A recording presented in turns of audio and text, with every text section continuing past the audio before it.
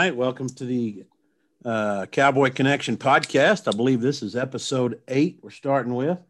Tonight we're kind of a short crew, just me and JR. Bill and Tad are both hard at it working, and shoot, we're 2 days late from our normal schedule. So it's been a hectic, busy week for everybody. JR, how you doing, buddy? Man, I'm doing great. Can't complain. Just picking away here. My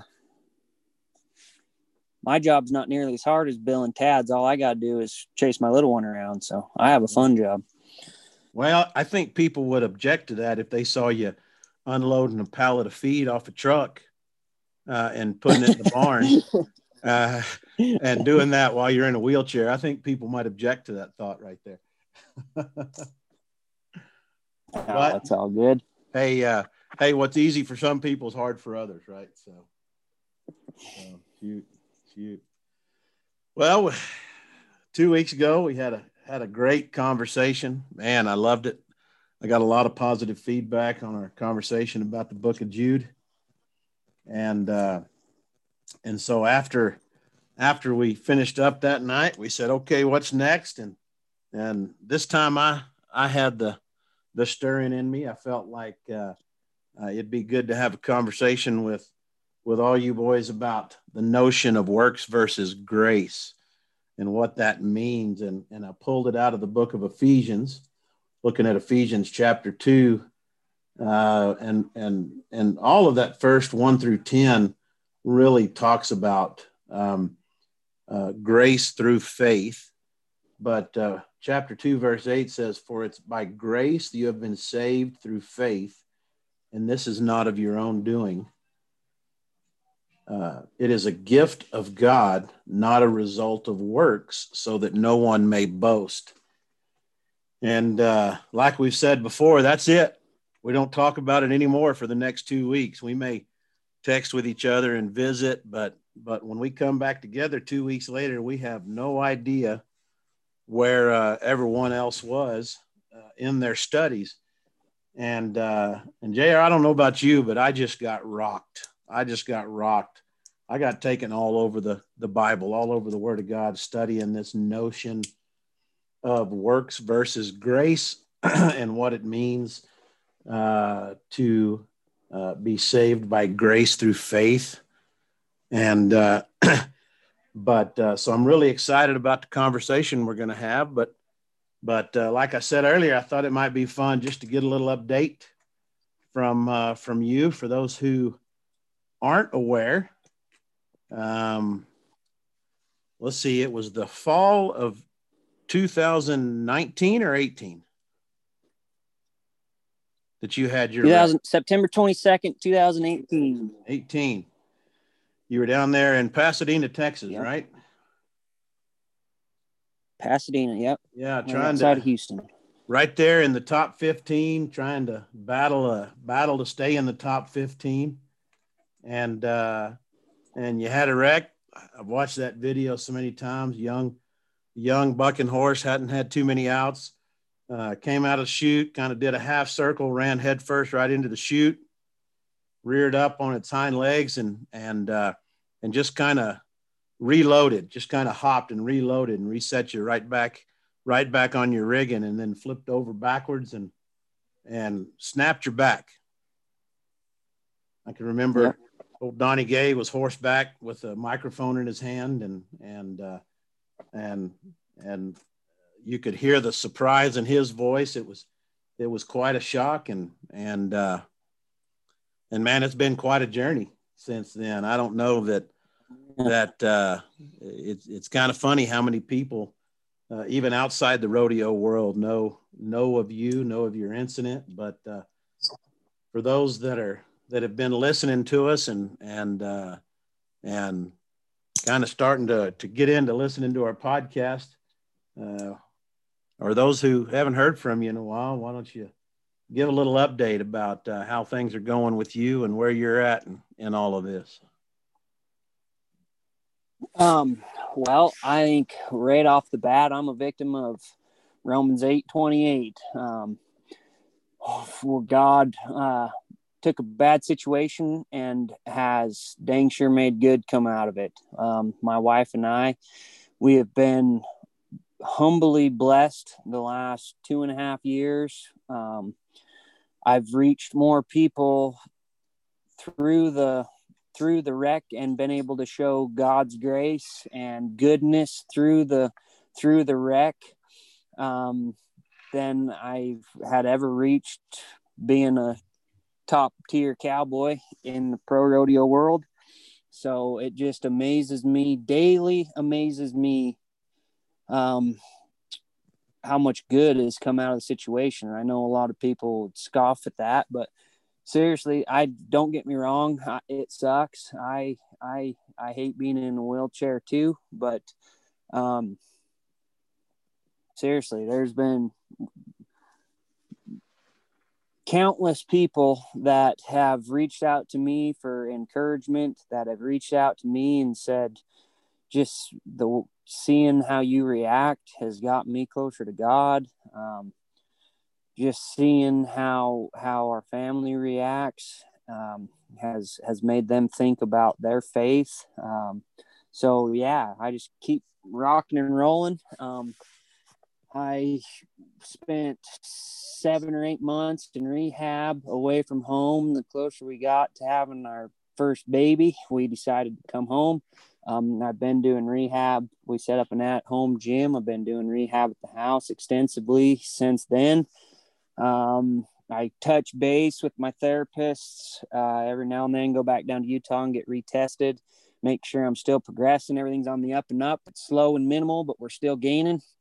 I recently just got the go-ahead to go back down to Houston and do some exoskeleton trials. So basically a robot that'll help me walk, get to go trial the old system versus the new system for 3 weeks. So that'll be good. Tried some stem cell therapy last spring, about a year ago this time. Seeing some results from that. Just realistically, the recovery is pretty minimal as far as feeling goes. I still don't have much feeling. I have some sensation like tingling and burning and some of that stuff. Movement wise, it's all pretty minimal, but any movement in this game is huge movement or huge improvement. So I can move my hip flexors. I can crawl on my hands and knees. I'm able to start raising my legs up and kind of start squeezing them together and stuff. So we're still gaining, and I'm still believing full-heartedly that I will walk again.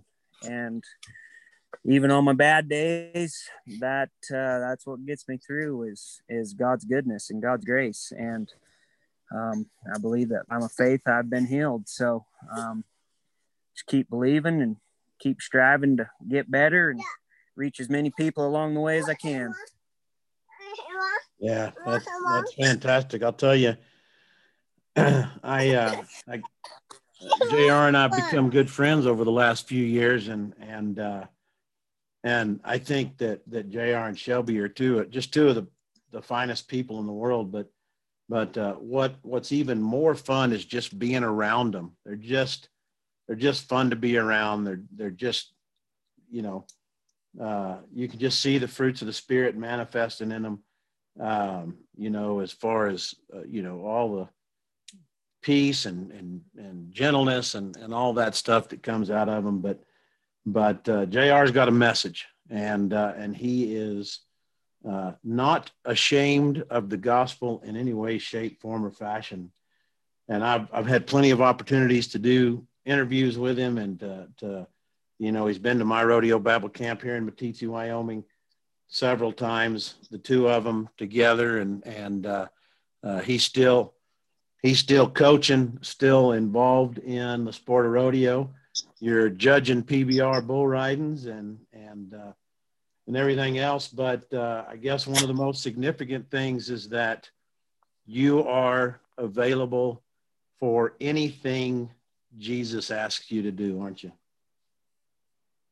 Yeah, I've always thought that I was, and I've always told myself that I was. And I've done a lot of growing and a lot of learning in the last 2.5 years. And it really obviously right off the bat, you're grounded and start searching to God for answers. I've never, ever asked why me, but I constantly ask, when am I going to be healed? And the longer I've asked that, the more I've learned, the more I've grown. And realistically, for the last 10 years, I was pretty self-centered. I always gave the glory to God in the rodeo world, but that was always kind of a self-centered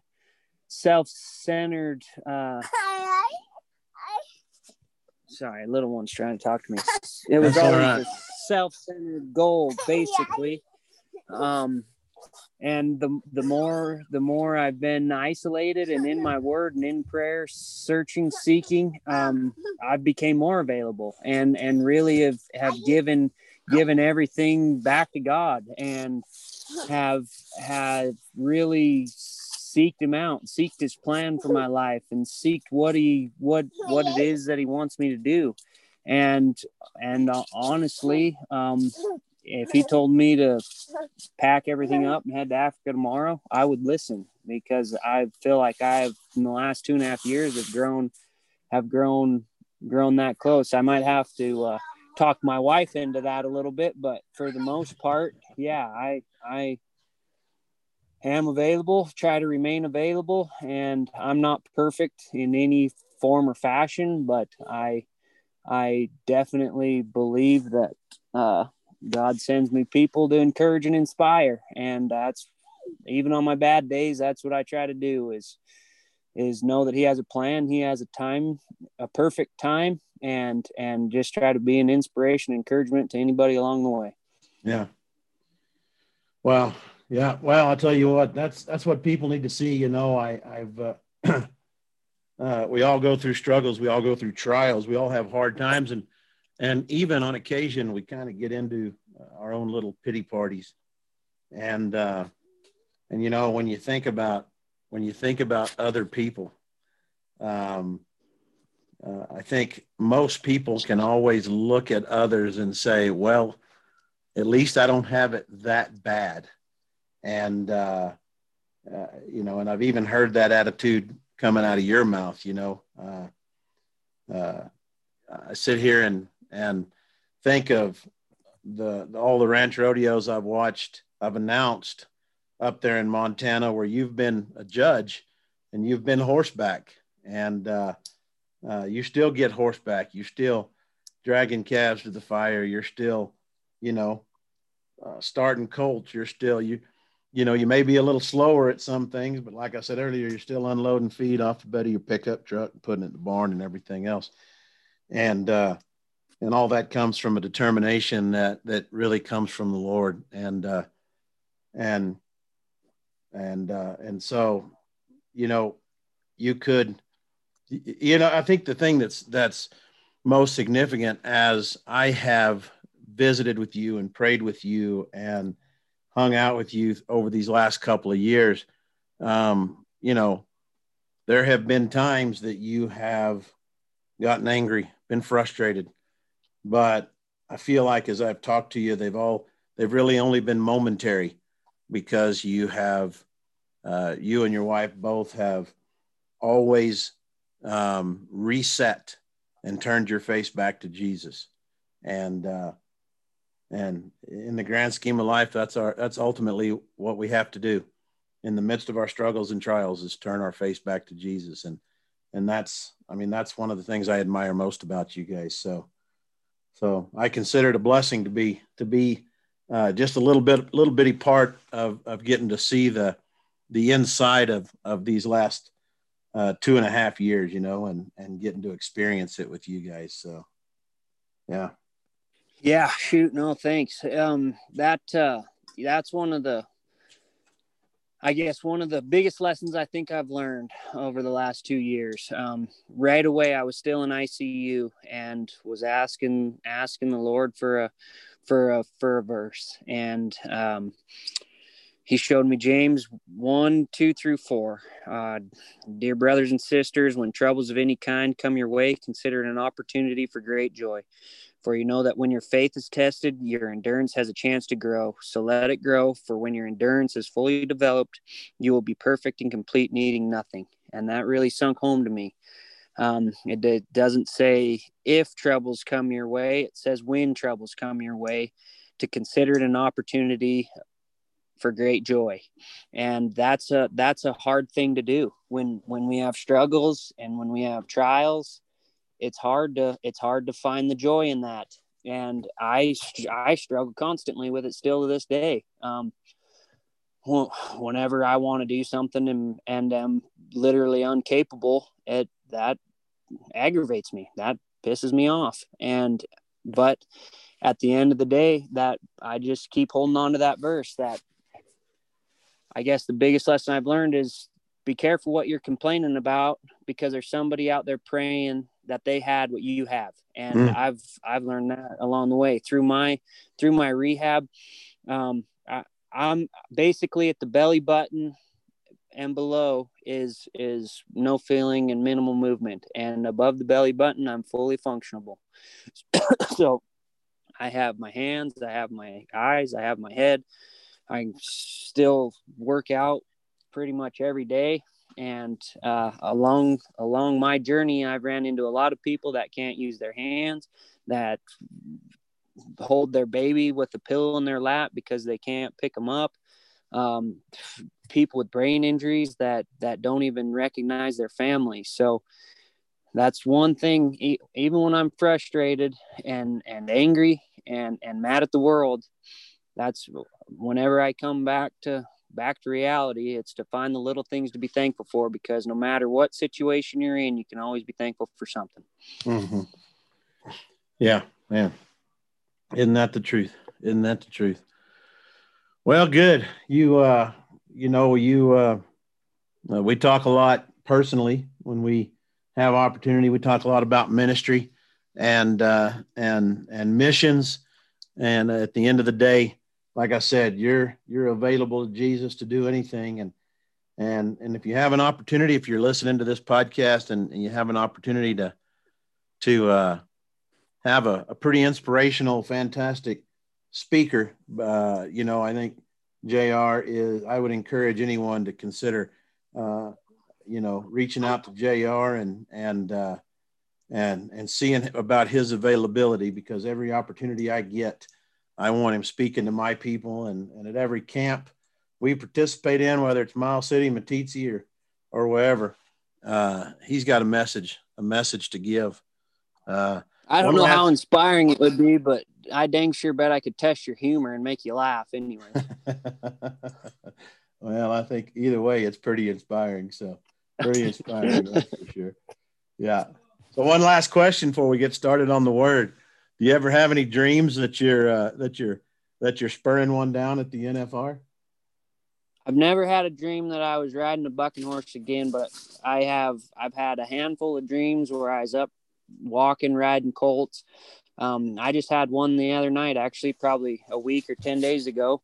I was up doing a speech in front of a crowd of people. And this is actually funny that you said that. I was up doing a speech in front of a bunch of people, and I kind of had a hitch in my giddy up, but by golly, I was walking up to the stage, and then all heck broke loose. Sound system went wrong, and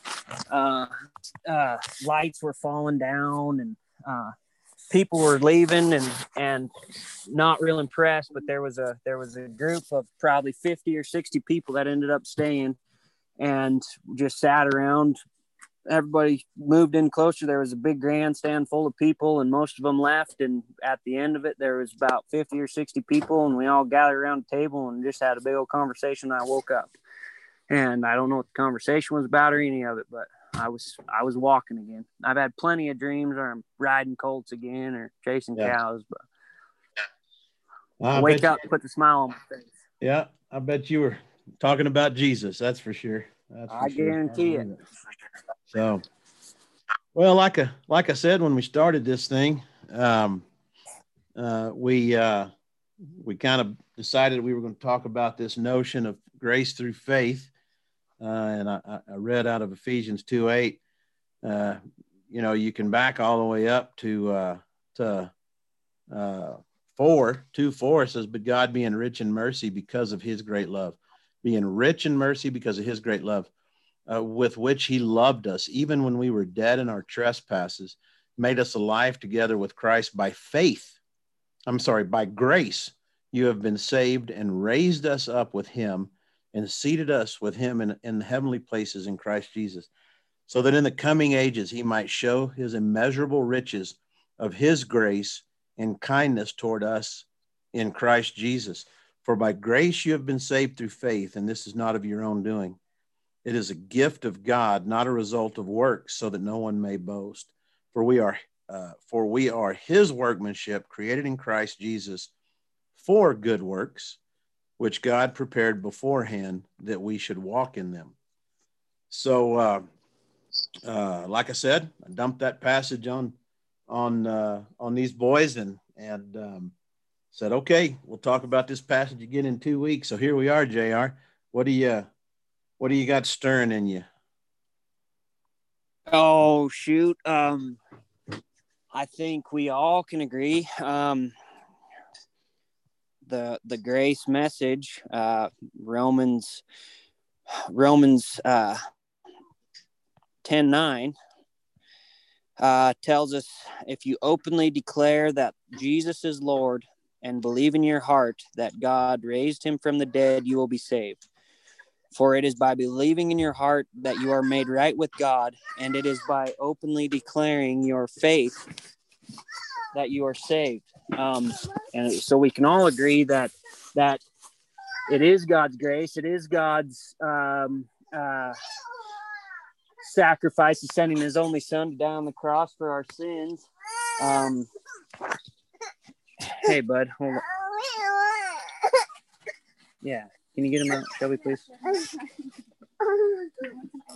Hey, he just wants to be a part of the podcast. Kid wants some ice cream. He wants an ice cream sandwich. Oh, I do too. Anyways, yeah, no kidding. Anyways, so that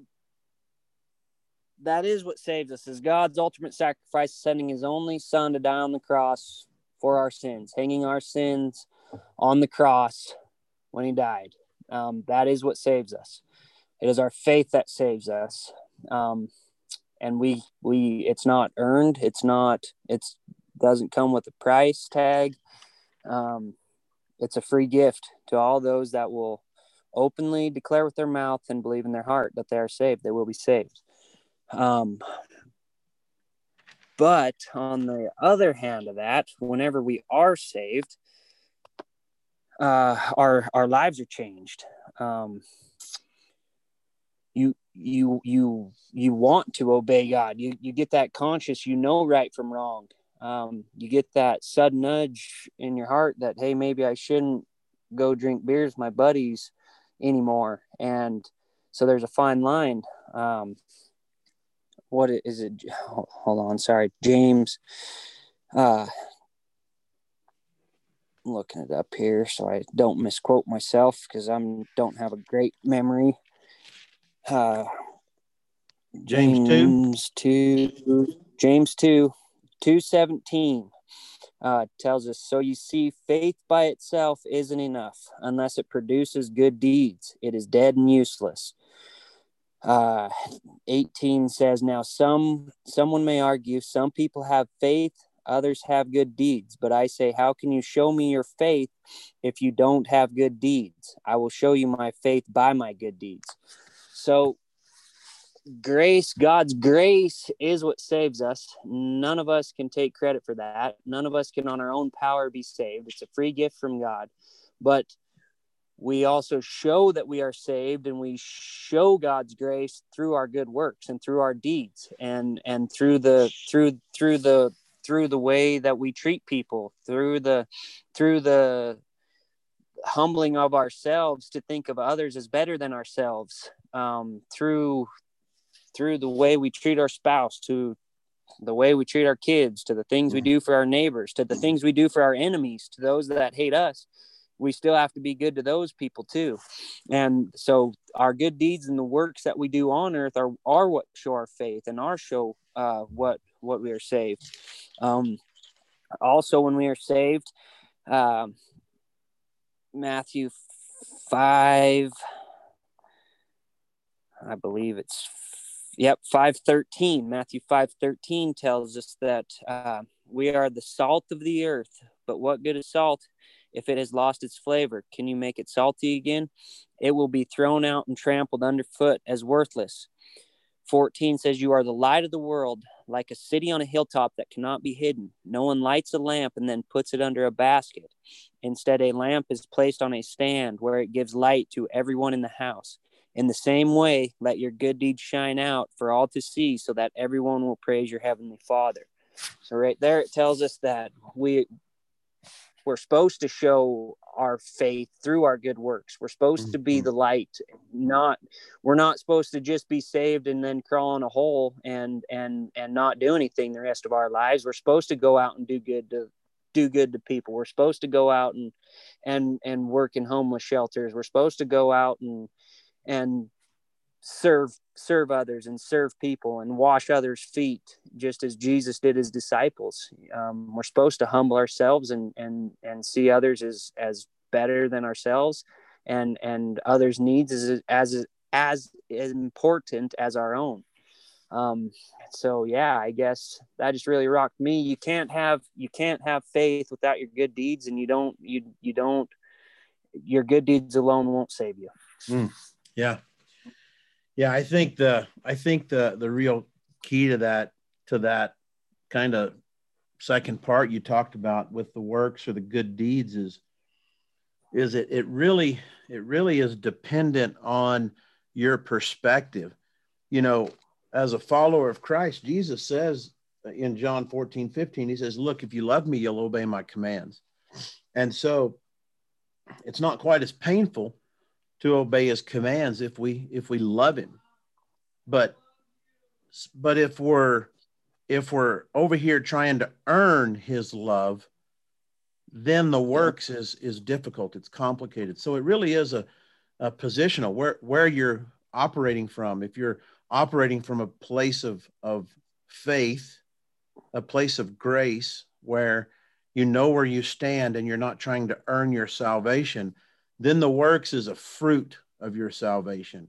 It manifests in you, your good deeds. You're ultimately loving your neighbors.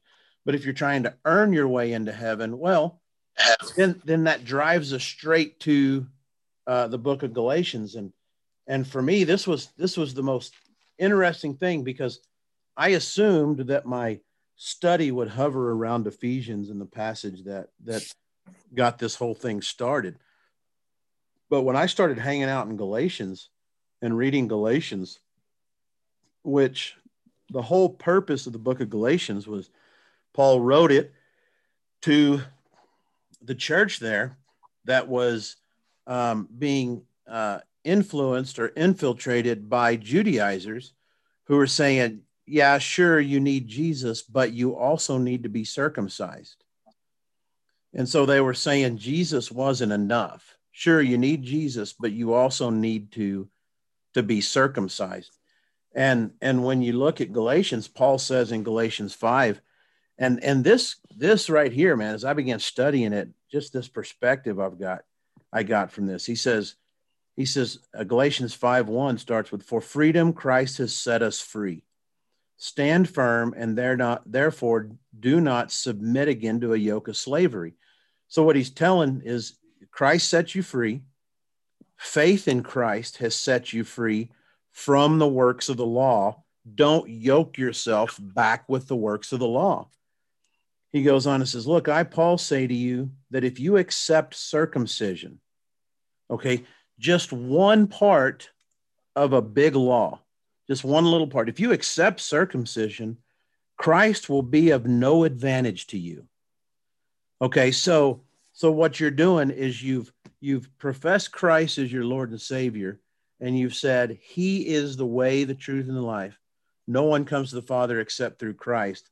And then you say, but I need to make sure that I take communion. I need to make sure that I, because if I don't do that, then Christ isn't enough. He says, I testify again, every man who accepts circumcision, that he is obligated to keep the whole law. And I'm reading that going, just one, if you just accept one works, one law, then you are obligated to keep every law. And that just blows me away thinking about that. One's not enough. If you accept one, you have to accept all of them. He goes on in Galatians 5:4, he says, you are severed from Christ if you do that. You who would be justified by the law, you have fallen away from grace. So you're trying to earn your salvation. Christ isn't enough whenever you yoke yourself to that. He said, through the Spirit, by faith, we ourselves eagerly wait for the hope of righteousness. For in Christ Jesus, neither circumcision nor uncircumcision counts for anything, but only faith. Listen to this, only faith working through love. Okay, so let's jump down just a little bit to 13. He says, okay, so I finished right there, faith working through love. 13 says, you are called to freedom, brothers. Only do not use your freedom as an opportunity for the flesh, but through love, serve one another. For the whole law is fulfilled in one word. You shall love your neighbor as yourself. Bam. That just rocks me. But if you bite and devour one another, watch out that you are not consumed by one another. So if you think about what this says, okay, this says Christ has set you free. Your profession of faith in Jesus Christ has set you free from any obligation of the law. So we're not bound to the law in that way. But if you love Jesus and you accept it, then you're going to love your neighbor. Well, that takes us back to Matthew 22, right? Jesus says the greatest commandment is this: you'll love the Lord your God with all your heart, mind, body, and soul. And the second is like it: you will love your neighbor as yourself. Well, all Jesus was doing was quoting Leviticus 19. Love your neighbor as yourself. Yep. And so you don't have to be yoked to or obedient to the 10 commandments. So you don't have to look at the 10 commandments every day and go, okay, I didn't covet my neighbor's wife and things. I didn't commit murder. No, because if you're loving your neighbor as yourself, just what it says, freedom is loving your neighbor as yourself. You're not going to murder them. You're not going to steal from them. You're not going to covet. You're not going to break the law because you're loving your neighbor. Well, your first neighbor is your wife. Your second neighbor is your kids and the people around you. And it goes out to the ends of the earth. So all you do is love your neighbor. Wake up in the morning, you make the decision that I love Jesus. I'm going to love my neighbor. And then you begin to walk that out. You're kind. Well, if you skip down to 5:22, it says, the fruit of the Spirit is love, joy, peace, patience, kindness, goodness, faithfulness, gentleness, self-control. Against such things there is no law. Well, if you're loving Jesus, that means you're walking by the Spirit. The fruit of the Spirit is love, joy, peace, patience, kindness, goodness, faithfulness, gentleness, self-control. If those fruits are manifesting in you because you love Jesus, you're going to love your neighbor. Your default setting isn't going to be selfishness, self-centeredness. It's going to be loving your neighbor. And I'm going to tell you what, I've been studying this, and there's so much more to talk about. I mean, I printed off 60 passages or more that address this idea or this notion of works versus grace. But I have hovered around this Galatians 5 because at the end of the day, Satan wants you striving. Satan wants you so focused on striving and good deeds that you don't have time to love Jesus. You don't have time for the fruits of the Spirit to manifest in you. You don't have time to have a relationship with Jesus. And so you don't have time to grow spiritually because you're too busy striving and working. And I'll tell you what, man, I've fallen in love with Galatians. You know, I've always loved the book of Galatians. I've read it dozens of times. But when I just stopped and focused in this section right here, I've just been blown away by it. What do you think? You got your speaker. Man, I think you hit it right on the nail head. And what really stood out to me is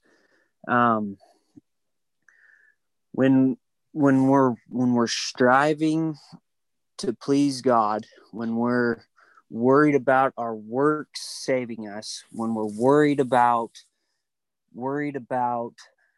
if we're doing enough, if we're reaching enough people, if we're spreading the message enough, if we're helping enough people out, if we are doing enough good deeds to make God happy, when we're more worried about that, we set such a high standard on ourselves because we look, when we start doing that, we take the fatherly outlook of God on our lives away, and we start working for it. I think about this. It's no different than a kid trying to impress his dad. If he looks up to his dad, if he wants to be just like his dad, he'll never be good enough, because at the age of 12 years old, he can't lift as much as his dad can. He can't work as hard as his dad can. He can't do anything that makes anything that compares to what his dad can do. But does that make a good father love his kid any less? Absolutely not. That dad loves that kid just for being his son, no matter what he accomplishes, no matter whatever.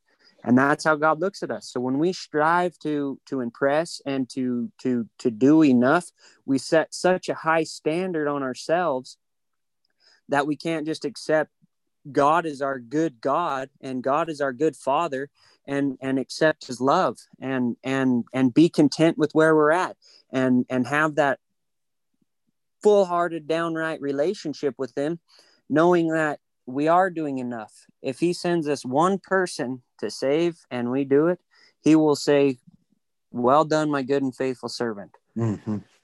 And when we work so hard to impress him, all it does is burn up our energy. Because so I'm reading the Bible front to back, and I'm in Judges now, and from the beginning until I think I'm on Judges chapter 10, from Genesis 1:1 to Judges chapter 10, human nature has done nothing but fail over and over and over and over again. Mm-hmm. And every single time we fail, God picks them up, gives them a hug, and gives them another try. And I know the New Testament, when Jesus came, the Messiah came to save us, that overlapped all the laws, that they didn't have to follow laws. But right now, so the Israelites have come into the promised land. Moses is dead. The ancestors have received the land. They've allocated all the land up among the tribes. And time and time again, as soon as one generation passes away, the next generation rebels and starts worshiping other gods. And so God picks a judge, a leader to raise them up and get them back on the right path and overcome the oppression that they've overcame. And as soon as that guy dies, the next generation rebels against God. So human nature has shown us from the very beginning that trying to follow God's laws to save us is a failure. There's not ever been one person except Jesus that's ever been able to do it. So no sense trying now. No sense trying to prove the Bible wrong and to prove human nature wrong. You might as well just accept his grace, accept his love, accept that you're a sinner and you're going to fail at times, but God is a good God, and by his grace, he's going to pick you up, give you a slap on the back, give you a big hug, and give you another try. So go try to be good and love your neighbor. Well, that's good. That's good. Yeah. I think about as you read, if you just hunker down in Galatians and just read it and study it and look through it and just kind of meditate on it, as you break it down, you can just see, the works of the flesh that they talk about in Galatians 5. I didn't read it, but they're all selfish. They're all self-centered. They're all self-seeking. And so you read this in 5:19, it says, the works of the flesh are evident: sexual immorality, impurity, sensuality, idolatry, sorcery, enmity, strife, jealousy, fits of anger, rivalries, dissensions, divisions, envy, drunkenness, orgies, and things like this. I warn you, as I warned you before, that those who do such things will not inherit the kingdom of God. So if you're one that professes Jesus as Lord, but you're bound up in these things, if you're bound up as a follower of Christ in fits of anger and jealousy, what is that? Most of the time that's striving, that's works. You're not doing enough. Someone else is better than you. You're not good enough. That idea, it says you will not inherit the kingdom of God. And so as somebody that ultimately, one of the most significant words in this fruit of the Spirit is peace, right? If you don't live with a sense of peace or have that available to you, but you profess Jesus as your Lord, or you think you've professed Jesus as your Lord, but you don't have any capacity to manifest these fruits of the Spirit, then you need to repent. You need to repent and realize, because that the manifestation of the Spirit in your life, walking with the Spirit, walking by the Spirit, is going to manifest these things because you understand what JR just said, that God is there for you. Jesus is there for you. He's there to pick you up. He's there but he still has expectations of you. There is the expectation to repent, to change directions and go the other way. And change the way you think. Yeah. Change the way you think. Romans 12:2, do not be conformed to this world, but be transformed by the renewing of your mind. Because what do we always want to do in the midst of struggle and trial? We want to go back to our old way of thinking and our old style of relating, right? How many people do you know that became radical followers of Christ and they get a bump in the road and all of a sudden they turn into a drunk, or they go back to their old ways of debauchery, their old ways of life. And when you try to call them out, they get angry, fit of rage, and all that. Jesus is there for you. Jesus is there for you if you will declare him as Lord of your life and then live like he's Lord of your life. And we talk all the time about those things that help you in your walk with Jesus. Spend time in the Word, because we were talking before we hit the record button. If you're not hearing from Jesus, so many people say, I want to hear from God, but I don't hear from God. My first question is, are you in the Word of God? And almost every time they say, well, no, not like I should be, or no, I'm not, or anything else. If you're not in the Word of God, you're not going to hear from God, because that's your first avenue of hearing from God, because the words on the page in this Holy Bible are God speaking to us. So, spend time in the Word, spend time in prayer and worship, and spend time with like-minded believers. You want to be a follower of Jesus Christ, and you want to see change and transformation take place in your life, step away from the bar. Step away from the people that are living a fleshly lifestyle, and start hanging around people that are living a life by walking by the Spirit, and then invite them into your life to speak into your life. So many people ask for accountability, ask for mentorship, ask for discipleship, but then when you start speaking into their sin, speaking into their garbage, they get angry and run away. And my question is, how bad do you want it? Because it doesn't look like you want it very bad. And JR makes an incredible point. We have a loving Father that cares for us, but He has expectations for us too. And when we submit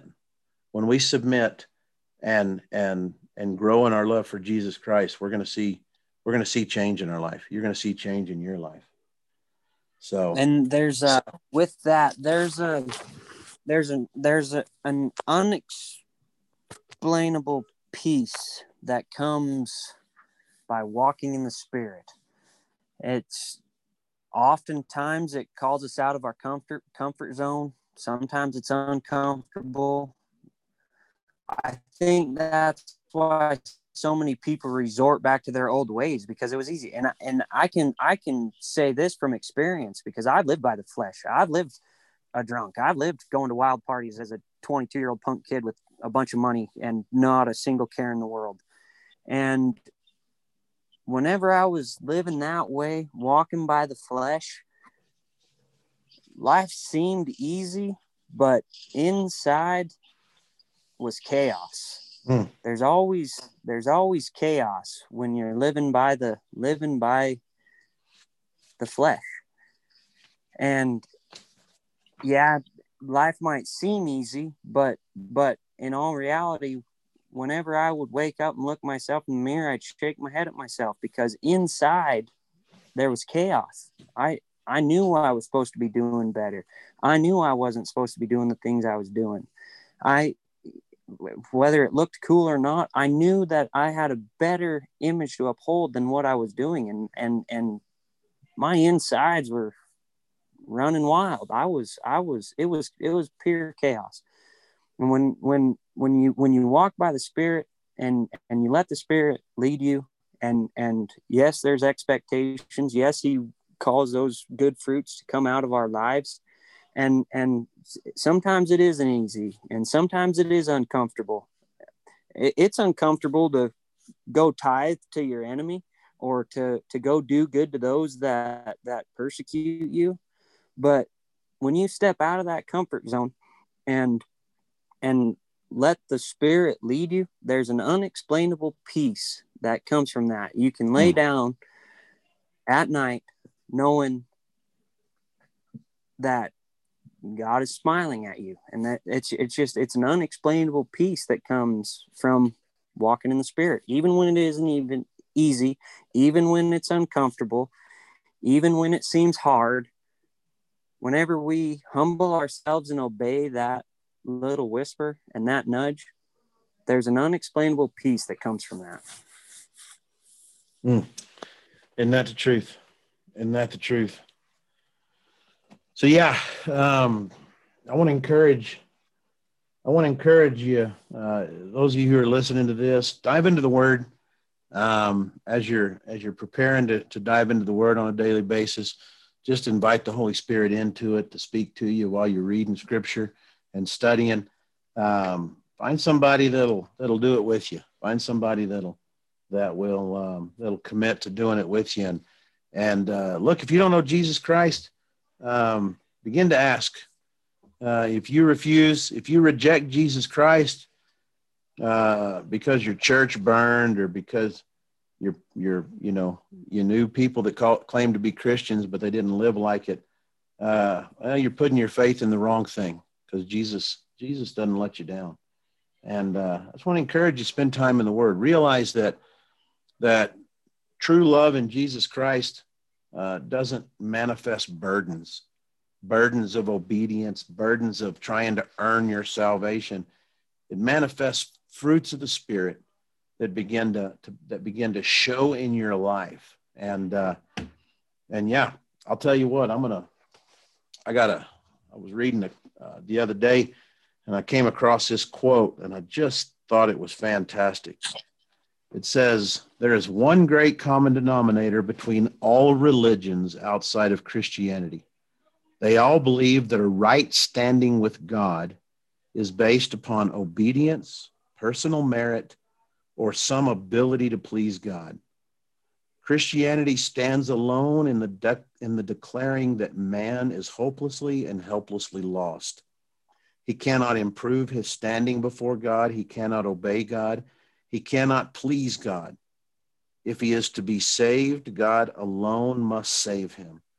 It is this one truth that fallen man hates most of all, for it requires him to humble himself before God, acknowledge his sin, and ask for mercy or forgiveness."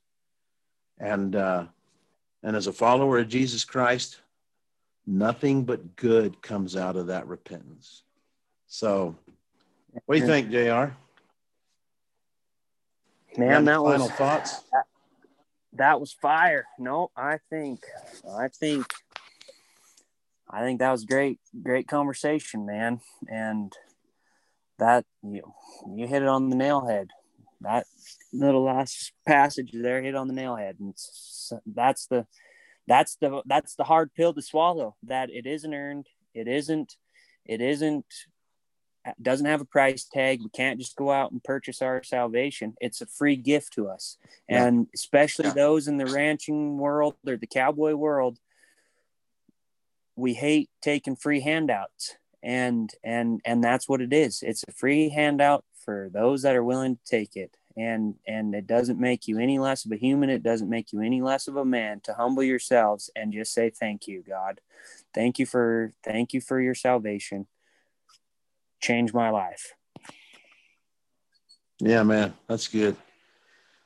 That's good. Well, thanks for joining us on our Cowboy Connection podcast. We'll be back in a couple of weeks with a new episode.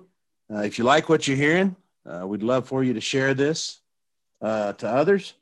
If you have any questions or need prayer or anything, you can reach out to us at cowboyconnection@gmail.com. That's cowboyconnection@gmail.com. If you want to reach out to anyone in particular, by all means, send an email and I'll get it to them. And hey, I look forward to seeing you here in a couple of weeks. Good job, man. Good conversation, JR. I hope our two brothers are back with us next time. And hey, why don't you close us out in a word of prayer? Yeah, you bet. Dear Heavenly Father, Lord, you are good. You are great. And I just thank you for that. I thank you for your goodness. I thank you for your grace. And I thank you for your mercy. I just thank you for your free gift of salvation that you offer to each and every one of us.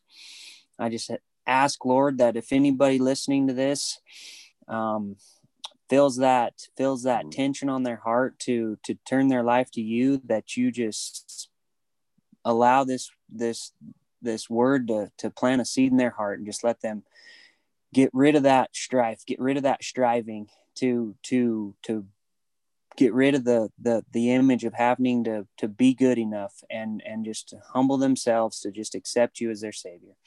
Lord, I just thank you for those out there listening. I thank you for Kevin and we just pray for Bill and Tad to be back with us. And I just thank you, Lord, for your message, and thank you for the stirring in my life that you have given me through this podcast, and through the studying of the word, and through the accountability of my brothers that you have put in my life. I just thank you for your son dying on the cross for our forgiveness. In Jesus' name I pray. Amen. Amen. All right. God bless. See you in a couple of weeks.